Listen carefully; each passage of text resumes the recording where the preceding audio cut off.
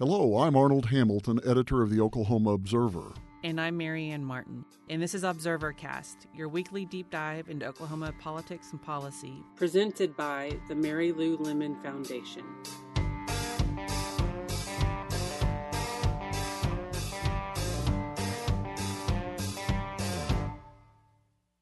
We're in interim study season here in the Oklahoma legislature, where members bring ideas to the table that either get knocked off or get approved for a hearing by their respective leaders of their chambers. And today we're talking about workforce development, specifically for our disabled Oklahomans, or Oklahomans with disabilities. If you look at the the Oklahoma Rehabilitation Services website, you'll find out that 614,000 Oklahomans, so that's nearly 1 in 6, more than 1 in 6, have disabilities. So out of a population of 3.8 million people, 614,000 of us have a disability. But when it comes to employment, there's kind of some special wrinkles here. So the almost 30% of Oklahomans with disabilities have incomes that place them below the federal poverty level, compared to 12.1% of Oklahomans without disabilities. And then the median annual earnings of an Oklahoman with a disability is $38,000, which is below workers without disabilities. Also, supplemental security income through Social Security, it's not easy to get, but 17.3% of Oklahomans with disabilities receive it. But also, if you look at the numbers when it comes to employment, it's pretty stark when 40% of working age Oklahomans aged 21 to 64 were Oklahomans with disabilities are employed. Compare that to the 79.2% of persons without disabilities who have employment. So we're speaking with Representative Ellen Hefner today to talk about her latest interim study, and we're glad that she could find time for us. So Representative Hefner, it's great to see you again. I'm glad you could be with us today. Tell us a little bit about yourself, and then tell us about these interim studies that you're working on this fall. Thank you for having me. Ellen Hefner, representative for District 87. It's Northwest Oklahoma City, just south of Hefner Lake. I have 4 interim studies, and they all are geared towards workforce, and all have to do with Oklahomans who have a disability. I had 2 this week in one day, which was quite a bit, but one of them was on 14C certificates, which are sub-minimum wage. Piece rate is what it was called. A lot of people don't know about it, but for people with a disability, these are the contracts and how they get paid. Do you guys know about 14C?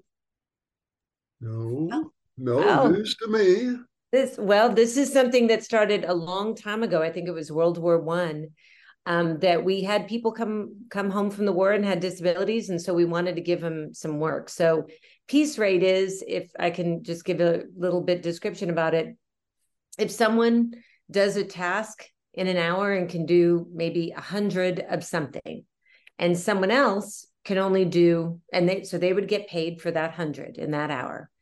If they do not have a disability or can do the work, another person who may do that same job maybe only be able to do 7. And so they would get paid for that 7. I would get paid for the 100. So if I get paid $1, they would get 7 cents. And literally some people would have checks for 57 cents. Through the years, the federal has come back, and I think there's been a bill for the past decade on getting rid of these certificates. Everyone should be able to work. We have work, we have employment first here in the state. And so if anyone should be offered that job first, same with people with disabilities. And we tried that. And so, but we still have these certificates, that people have. I think there's, what was the study? 38, I believe. We still have 38 workshops with maybe close to 2,000 Oklahomans that still get paid like this. And so we had this great study that talked about all sides, like parents who are afraid that maybe their child couldn't do that employment. It's called competitive integrated employment that they're all going to move to, which would mean hourly rate. And so some parents were concerned, my child's going to not be able to do the job. My child will be at home and not have any, sense of work and accomplishment and all that stuff that we get at our jobs. And so we have to hear all of the people in the room about this. And then our ask, I did that study with Representative Deck, and our ask was that we have oh my gosh, I forgot what it's called. When we all get together, we have people from all, and to have a task force to make sure that we can implement this. So when they do pass something like this, because it looks like that's going to happen, that we're ready for it, that we don't leave people behind. And we don't just say, instead of working, you have to go to a day center. And that seems to be the idea that's happening. So we can be creative about this. My thought is, there are these contracts are with companies, and these contracts have to do with either putting parts together in a package or making boxes full of things that go, if you want to make a widget or whatever, these contracts come from a company. I think that I've said with all the bills that I passed and everything I talk about is we put the weight on the parents to figure it out, instead of putting the weight back on the company to say, you could pay more. These are sub minimum wages we are paying humans. So you could pay more. There's a bit of, I think, an understanding that we all have to have some stewardship in this, and companies should be able to pay more. But a little bit of everything, we got to figure it out. So that's why we asked for a task force. The other interim study is about all the supports that we could give employers and employees who have a disability, and employers to hire people who have a disability through DRS, Department of Rehabilitative Services. There are a lot of things that we're unable to figure out or get, or they've never been able to get that maintenance of effort to get the federal match. So my study was to try to bring about maybe what's needed, maybe what DRS is needed there, and maybe what we could do in the community, especially with voc rehab. Career Tech was just knocked it out of the park with being a presenter. I learned so much. The State Department of Ed, there's a new grant that came out. So Lori Chestnut came out. It was amazing. So much information. I've known Lori Chestnut through the disability world for a while. And this grant that she got is just going to be great for transition and for people to get to those jobs. So what are the things that we need? And I'm real excited about that, because I think agencies just do their agency thing. And I think we all should be at a party together and talk and see how we can help families. So I hope that grant does that well. And I have one more on Monday. One more on Monday is Oklahoma Promise, and opening that up for students who have an intellectual developmental disability, not only to the programs that we have at 3 of our state schools, OSU, OU, and Northeastern State University, but also our career techs, and how to, if you have a disability and you're a student that's graduating from high school in Oklahoma Promise isn't open to you. So let's just not give the Oklahoma Promise that opportunity to students who don't have a disability. And so how can we make that work? And so those are the 3 studies that I have with disability.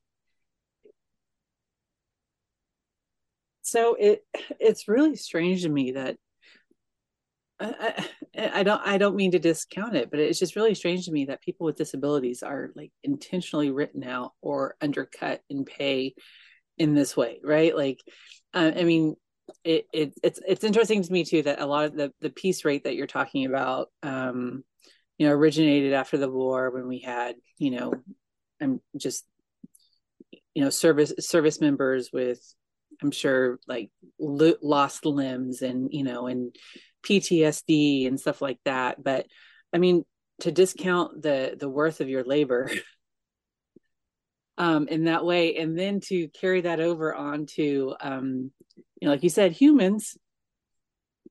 I mean, it's just astonishing, right? Like because they aren't typically, they're not neurotypical or typically, physically developing. They get paid less.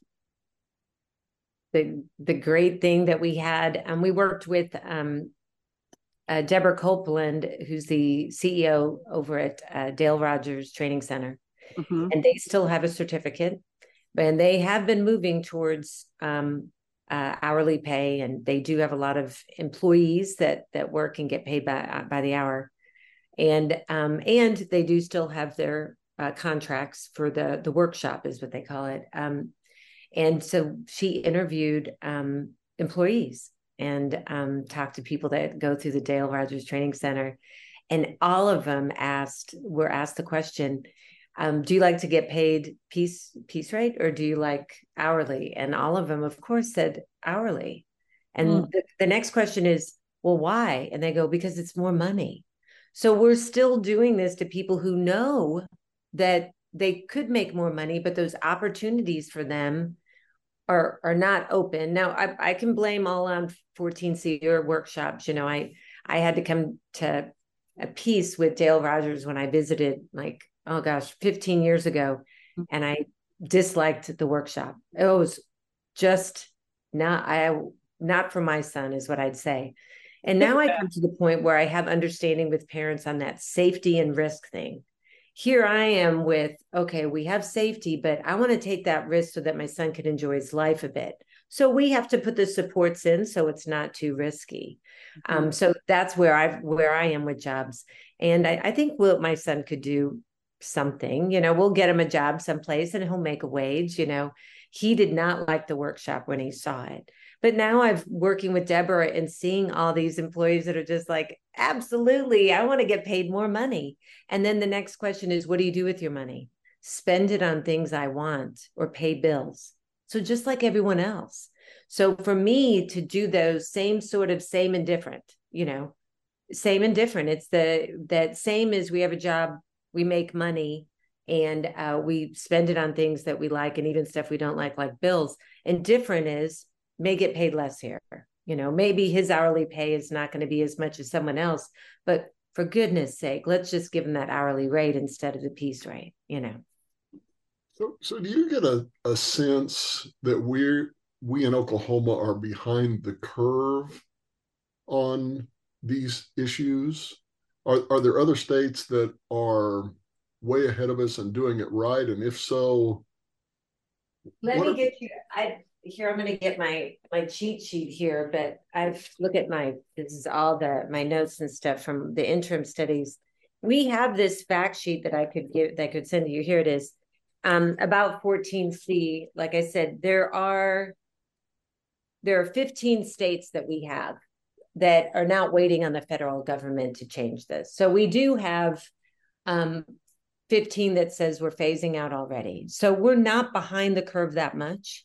There's this great our Oklahoma Disability Law Center, so great. They work very well. They've been and Deborah Copeland with Dale Rogers Training Center and New View, and I'm going to keep people out of the coalition that they've started, I think, a couple of years ago. When they heard it was coming around, they already started to do this work, but now they are coming to us and they're going, okay, we need to educate. We're going to need some help before we try to pass any kind of bill. And so here's where I love interim studies is if we can get everyone to pay attention, we can do some education before it hits committee, because you know how committees are, do pass and two pass and second, we don't get any conversation to educate.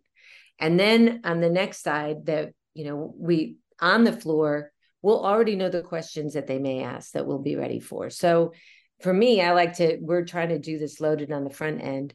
The other good thing is, the person I was talking to on the phone to talk about, this interim study on Monday is, he was just like, God, I hope that when my child's able to go to college, that this will be able to be an opportunity for him.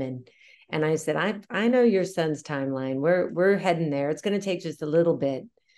But I said, I'm going to leave you with a little good news. I told him that representatives call me from all different districts and ask me questions on how can I help someone in my district who has a disability. Wow. I think that's great, because if I'm looking for an answer for them, then it's coming with a little bit of a parent perspective who uses the services. Agencies sometimes don't know what it is on the other end. So if I have experience with working with a case manager, a DDS provider, if you're talking about an IQ test or something for an adaptive house, or I know those paths to go to. So I told my friend, the good thing is that they're asking me. And so they're looking at me as some sort of expert, that it is effective, that we have a voice where the rubber hits the road, right there, who's in the same chamber as them. So I think that because of the education that we're doing ahead of time, I think that this is going to go well. And we may be able to get a task force this session who we don't know what else is going to be something that we're all scrambling about instead of something like this. But the education, I think, is really important, and I think people are paying attention. Well, and I don't think you can underestimate the personal relationship value in working on these things, because as other legislators come to you and see you as an expert, and as you help them help their constituents, it makes them all the more aware of the possibilities and the opportunities here. And seems to me that they'd be a lot more favorably inclined, instead of just automatically assuming, well, why do we want to do that? I don't know. How's that going to affect business? Well, and I'm sure you both know, that attitudes are the hardest to change. So I just started. I'm new here still. I'll still take that. I think I said that the last time I was with you guys. I'm new here still. So I'm building those relationships. And I believe that that's the way that we're going to change some of this policy. I have people tell me all the time that, oh, politics don't work like that, or politics is always someone's answer. And I'm really not satisfied with that. Again, I think that there's a lot of this sweat work we can do with talking to each other and seeing what else we can do to try to make things move a bit more. Institutionalized thinking with people with disabilities, which is where workshop stuff is too. That's institutionalized thinking and sort of medical model stuff.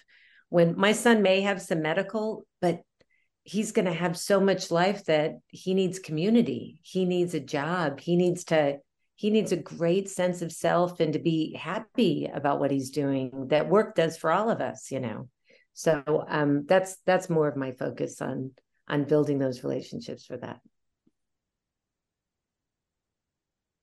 I mean, it seems to me like a big part of the work that you're having to do is just reinforce the idea that they may be Oklahomans with disabilities, but they are still fully human. They still have fully human needs, in that their worth is no less. Because I'm a big stickler on it matters to me. I value my labor and the work that I do. It should be compensated fairly. It's a big deal to me. And so to see these adults, that were once kids like my kid, right? Like, I just, it really, it kind of breaks my heart that there's just not that thought to, these are fully human individuals. They deserve no less respect than any other working adult, Oh, yes, definitely heard. But we do have to change families' minds too. Like I said, that risk and safety. And because we've sort of been taught too that might not be for your child, and we've really been attached to that model. It's going to take a while, but that's still okay. I'm not. That's not going to make me stop. We'll just keep going, try to make those changes. My Representative Deck had said, our motto in Oklahoma, labor conquers all. So that should be that. He reminded me after the 14C study that we did, and he brought that up, and I go, exactly. This is in all Oklahomans. So we're making it aware. I'm giving some grace to. So sometimes you don't know. So I guess part of me doesn't, it's hard to fathom, and maybe it's just a case of people have never experienced it firsthand like you have, or maybe they don't know anyone who fits in this category. But why in the world you would want to sort of not take advantage in terms of building your economy, a willing and workforce, and finding ways to maximize their outputs, which then help maximize them as citizens in this state. It seems like it's a no-brainer to me, but is it just because it is so foreign, do you think, to so many policymakers that, or is there, is it possible too that there's not a lot of policy making experience on this front, if you're thinking about the fact that we're still operating on World War One sort of era, standards in certain ways here, that it's just now people are beginning to sort of think outside that box and figure out ways forward that do maximize those opportunities. I think it's a little of both. I do think that, we do have a little bit of separation of people with disabilities from, especially from college. Like if you are going to college and you're meeting your lifelong friends, you have those friends, those fraternities, sororities, and, there wasn't a lot of people there who had a developmental intellectual disability. So, and then in schools too, we separated that as well. So unless you knew, I think that family has someone with a disability. So we're opening that up a little bit more. And there's no, so I'll think that we're changing the way we look about that as well. So I think that's some of it. And then to have, someone at nationally said, we don't want these anymore. We want to get rid of these certificates. So that started before we started doing it here in Oklahoma. Although there are a lot of places that families that didn't want to do that. And so they would try to find other ways for their child to work, or they would just keep them at home, which is also bad. I have a friend, I just think she's fantastic. Her name's Robin Arter. She's in Duncan, and she's been doing this, she says, for 30 years, but her dad and her have group homes, and they decided years ago that they were going to get away from these 14C certificates, and they did. And so she gave testimony in there that talked about how she did it. And she told me before she was going to testify, I kind of begged her to do it. Not begged her. She was like, I'm not going to speak in front of people. And I go, yes, you are. You're good at it. And she said it won't work in a big city because, they're small town kind of thinking. And I go, you have to stop saying that, because we all, even though Oklahoma City is big and Tulsa is big, we each focus in our south side, northwest side, midtown, uptown, downtown. I mean, we have different ways to look at it. So how do we replicate that? And she worked very hard with her chamber. The chamber knows her. They understand what she does. She started a garden. She has a store now. She has she got rid of the workshop that they did. And so she really tries to do individually, which is what it requires, is that we look at someone individually and try to find a job, if we do employment first for disability, and tries to find them a job. And it's just incredible. She's had such success to the point where companies in her city are calling her and saying, we need someone to work at our Chicken Express, or we need someone to work at we're going to open up an H2O. And so we need someone to work there. And I think that says a lot about how it should be. We needed someone to work here. Where do we look for who needs a job? And with Department of Rehabilitative Services, we could be able to get a job coach, no cost to the employer. The employer would be trained on how to do that and have a job coach until they don't need a job coach. And from all the statistics that I've read, the majority of people that have an intellectual developmental disability and get in a job stay there. Good employees, work, want to be accepted and be in a place and have a purpose and a job, all those things that are great. So we just have to replicate that more. We just have to get that out. I know that I was told that the interim studies that we were doing, that I just mentioned it to someone at the chamber, and they go, no, we're paying attention. We're paying attention. Loft was there too. They're paying attention on how if we only have in the recent data we have is in Oklahoma, only 40% who can work, who have a intellectual developmental disability are working. We got 60% that want a job, could have a job. So I think some of those things that were brought up is nothing solved easy. We have to get more people interested in looking at this. We have to have agencies, really do a better job of making that a seamless sort of application process for us to get through. And I think that in at least 5 years, we'll see more people getting hired and more businesses hiring people who have an IDD. This may be way beyond what you're looking at to this point, but I was thinking about when you were talking about the job coaches and Department of Rehabilitative Services, which does an amazing job.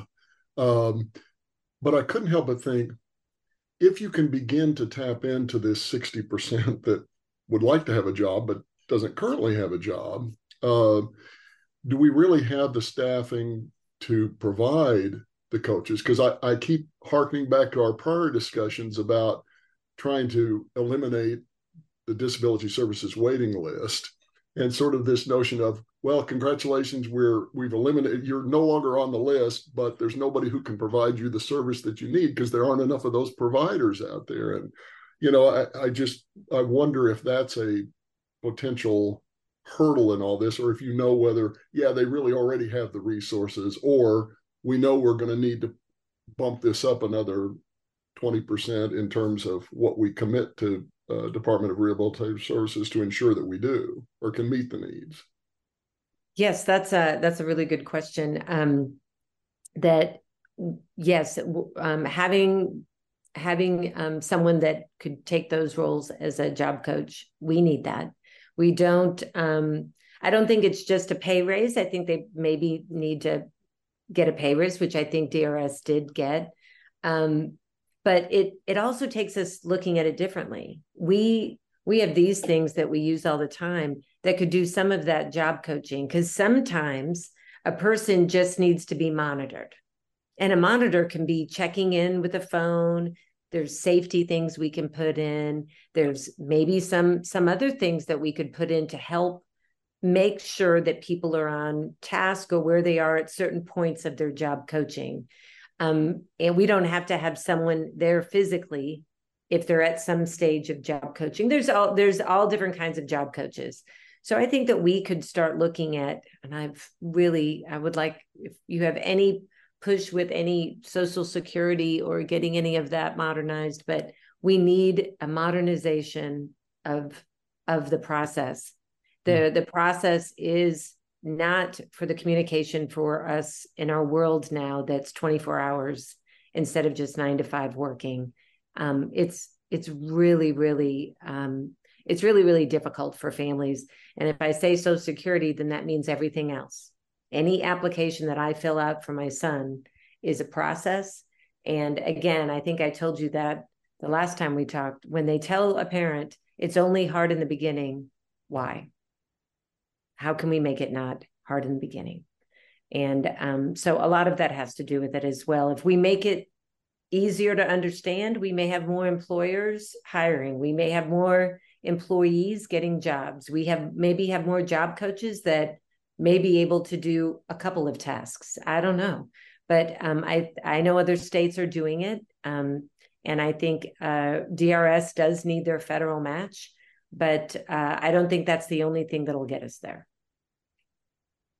Well, I'm also must say that I'm fascinated by your description, at least, of what career tech brought to the table, because career tech is just such a jewel here in Oklahoma, and really a national leader.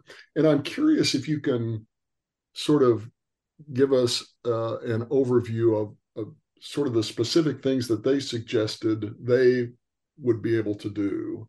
It totally, it really opened up a lot more than I knew what they were doing. So for tech, they have Voc Rehab that goes right now that goes into career tech. And I was talking to my new friend, Shauna Nord, today, a couple days ago. She's going to be presenting at the Oklahoma Promise interim study. But her and I were talking about how we've done a great job now that we can extend high school for students who are on an IDEA. And how do we, a 504 too. And so how do we continue that Voc Rehab into what they do at Career Tech? And she gave me all of the things that they're doing with certifications for students who are in their special ed program.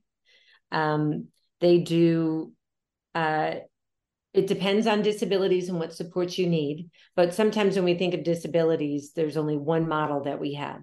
Some people can do a lot of physical labor work, but need prompts, need help, need that encouragement, whatever Voc Rehab helps you in the beginning. And so there's driving, culinary, construction trainee, building Honda engines, apprenticeships.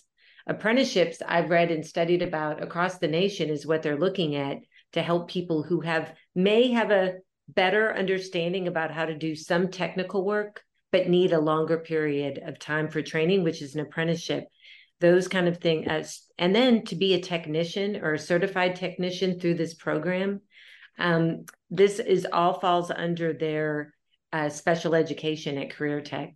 And it really opened up my eyes to more than just what I understood, because my son didn't go through Voc Rehab, of what maybe is more out there. My son would have never done any of those. I don't think so. He's more in the arts and entertainment, which I'm really not encouraging, not discouraging, but just he says he wants to be an actor. But all these sort of hands-on physical things that we need more. We keep talking about workforce. Here's definite jobs and good paying ones. So if we have someone that can be paid a salary instead of being on SSI, which is supplemental security income, which is $841 a month, that is life-changing. Absolutely life-changing. To be dependent on government benefits and Medicaid is not, it's just not that what you were talking with job, good life and all that.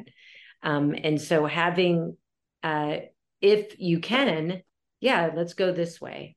But more often than not, we just depend on what Social Security. It helps families. I'm not saying it doesn't, but I think we're missing out on a whole lot of people who that wouldn't be their best life path. Maybe a job and something to actually earn an hourly wage would really help fill that void that we have here in the state.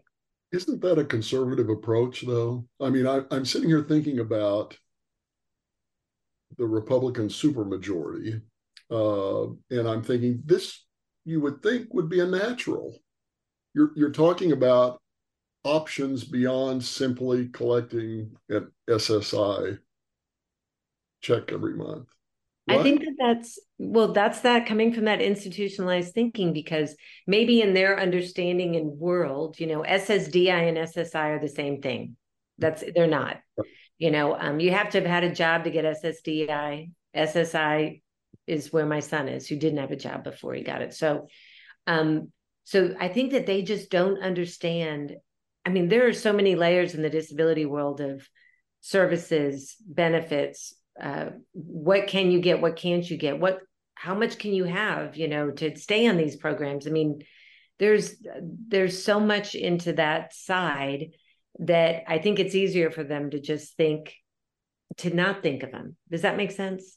That it's not saying that they're not thinking of them on purpose. It's just never been one of those things that's come to them to think about like that.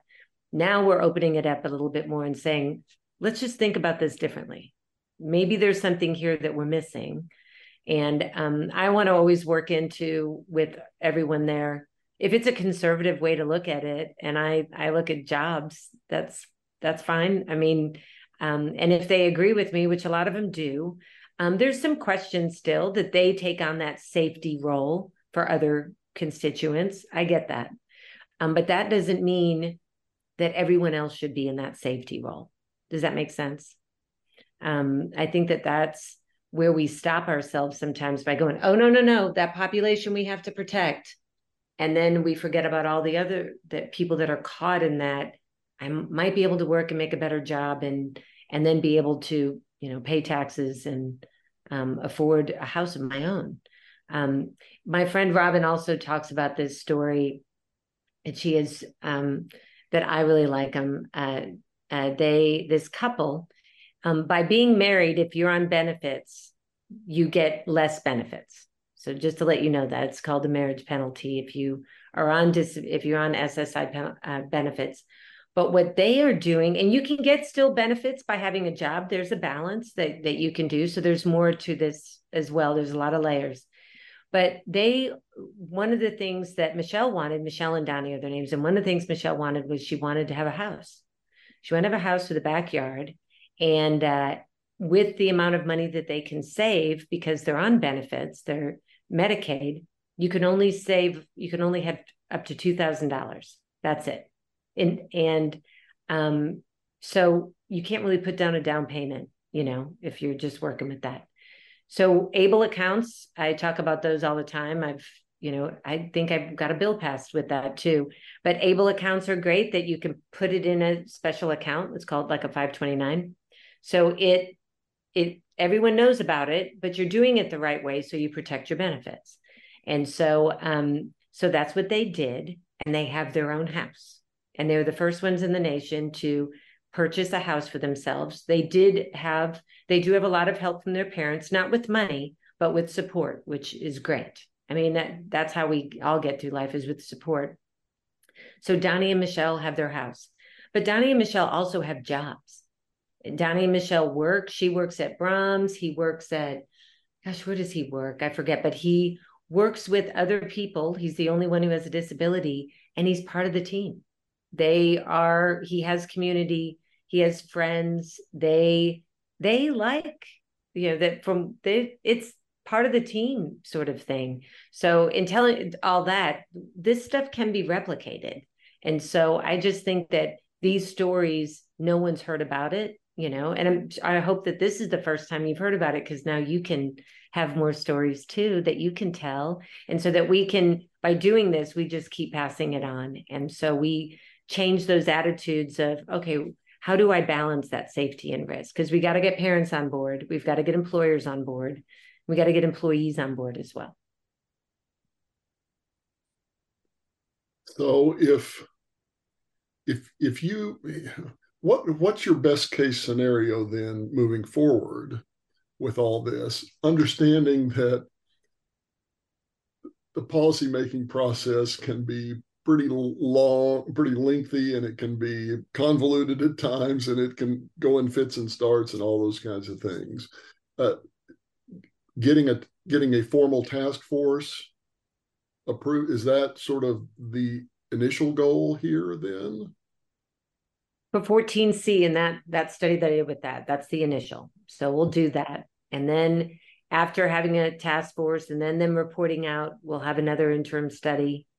And then if I said I'm going to run again, and hopefully if I'm elected, then maybe that next, the 60th legislature, there could be a bill that gets on the floor.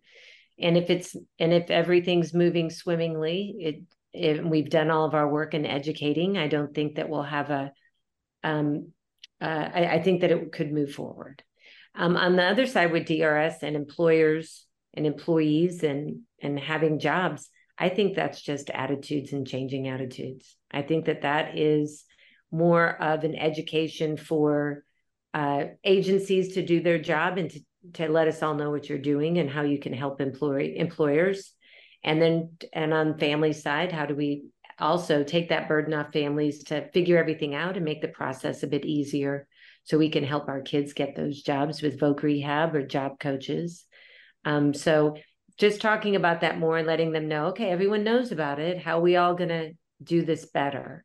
Because we've been doing it okay, but since you guys didn't know about a lot of this, and then, the legislature doesn't know a lot about this, we're not doing a good enough job about telling it. And I blame myself as well. As an advocate, it's harder to keep telling those stories. But, once we've got the waiting list taken care of, which is great, okay, we're moving on to other things that can add to those lives. What else makes a good life? A job, a home, community, all those things we're just going to keep on adding.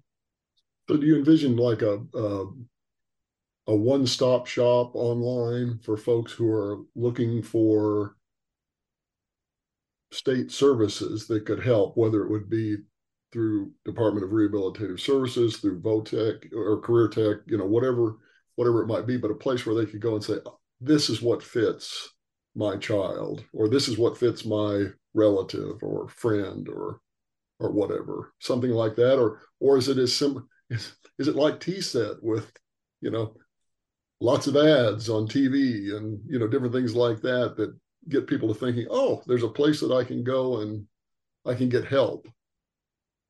I think there's a couple things. One, I think is a website, but one that is not just totally done by a PR firm or someone that does that. We have to have the user side on that.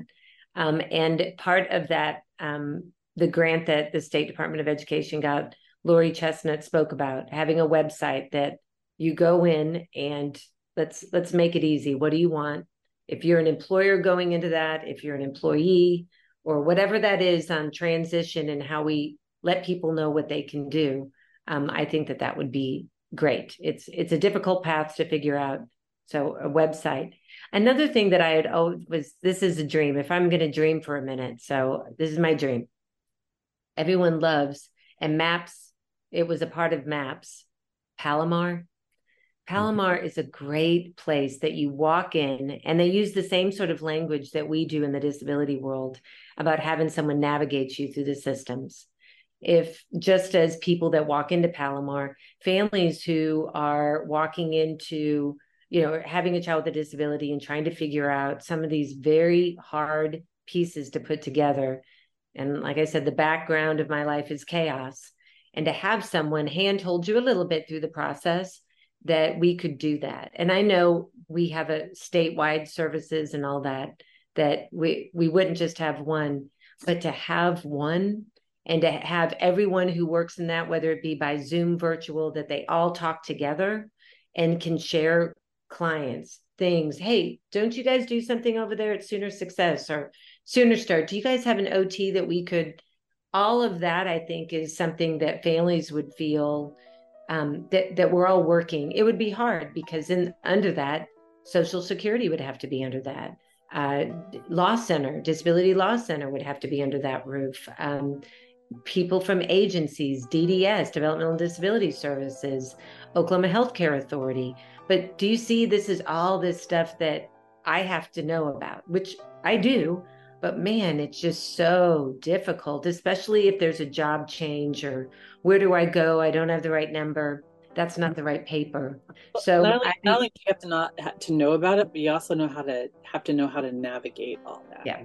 Or who's the labor of just navigating all those different places. Yeah. So a case manager, if you have a navigator, we call a case manager, that navigator will be with you for your, I'm having this help. I need someone to help me get a handrail on my stairwell for my child. It's something that we need and it's going to help his balance. Who do we do? Who do we call? Let me have, what's his name? We'll set up an appointment for you for Able Tech to come out there and look at it. We cure a couple things in one thing there. We cure the time in trying to find someone to get it. And then we also take care of a transportation issue, which is a lot of families, by someone just coming. Here's the handrail that we need and the stairs that it needs to go on. We're going to have an appointment there. You just got to be there. So I think that there's a vision that I have there for it.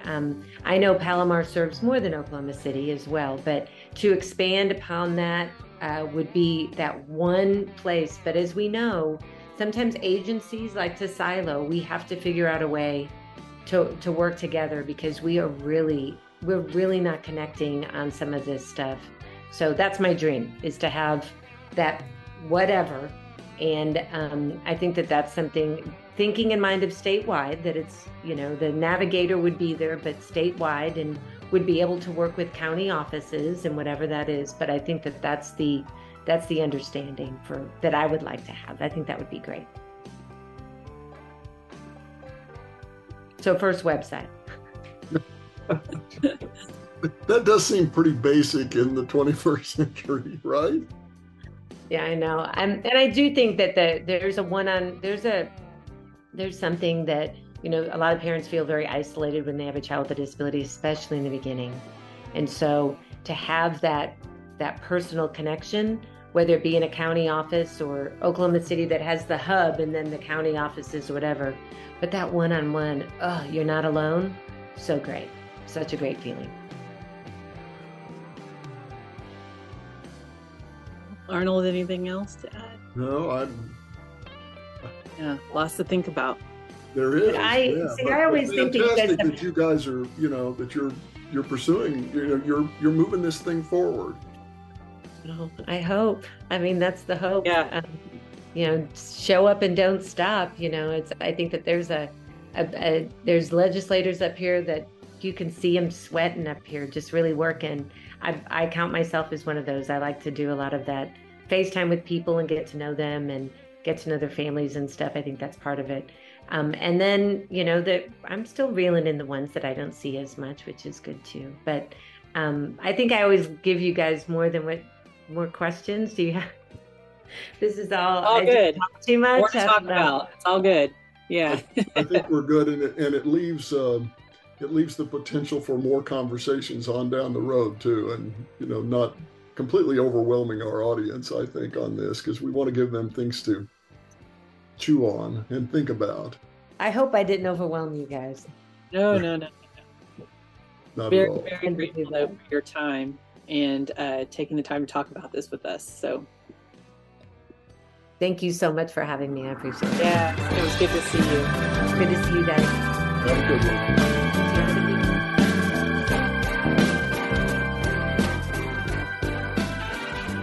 Thank you for listening to this episode of ObserverCast. If you like what you hear, please tell your friends about us and share our episodes far and wide on social media. If you're interested in sponsoring ObserverCast, please give Arnold Hamilton a call at 405-478-8700 or drop him an email at ahamilton@okobserver.org.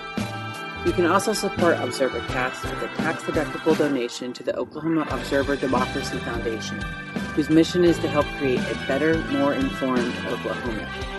And to help keep us on the air, visit okobserver.org and click on the Donate button on the upper right side of the homepage. We also urge you to subscribe to the Oklahoma Observer, now in its 55th year of comforting the afflicted and afflicting the comfortable. We have a special digital subscription rate for ObserverCast listeners, only $1.99 a month for the first year. That's 50% off the usual rate for monthly digital subscribers. Just use the coupon code ObserverCast when checking out to get the discount rate. And finally, we want to thank Jared Deck for the music you're listening to in the background here. He's not just a resident of Norman anymore. He is now the Oklahoma State Representative for House District 44. Congratulations, Representative Deck. We're so proud of you. but you can still download his albums at iTunes and learn more, including dates for any upcoming performances at jareddeckmusic.com.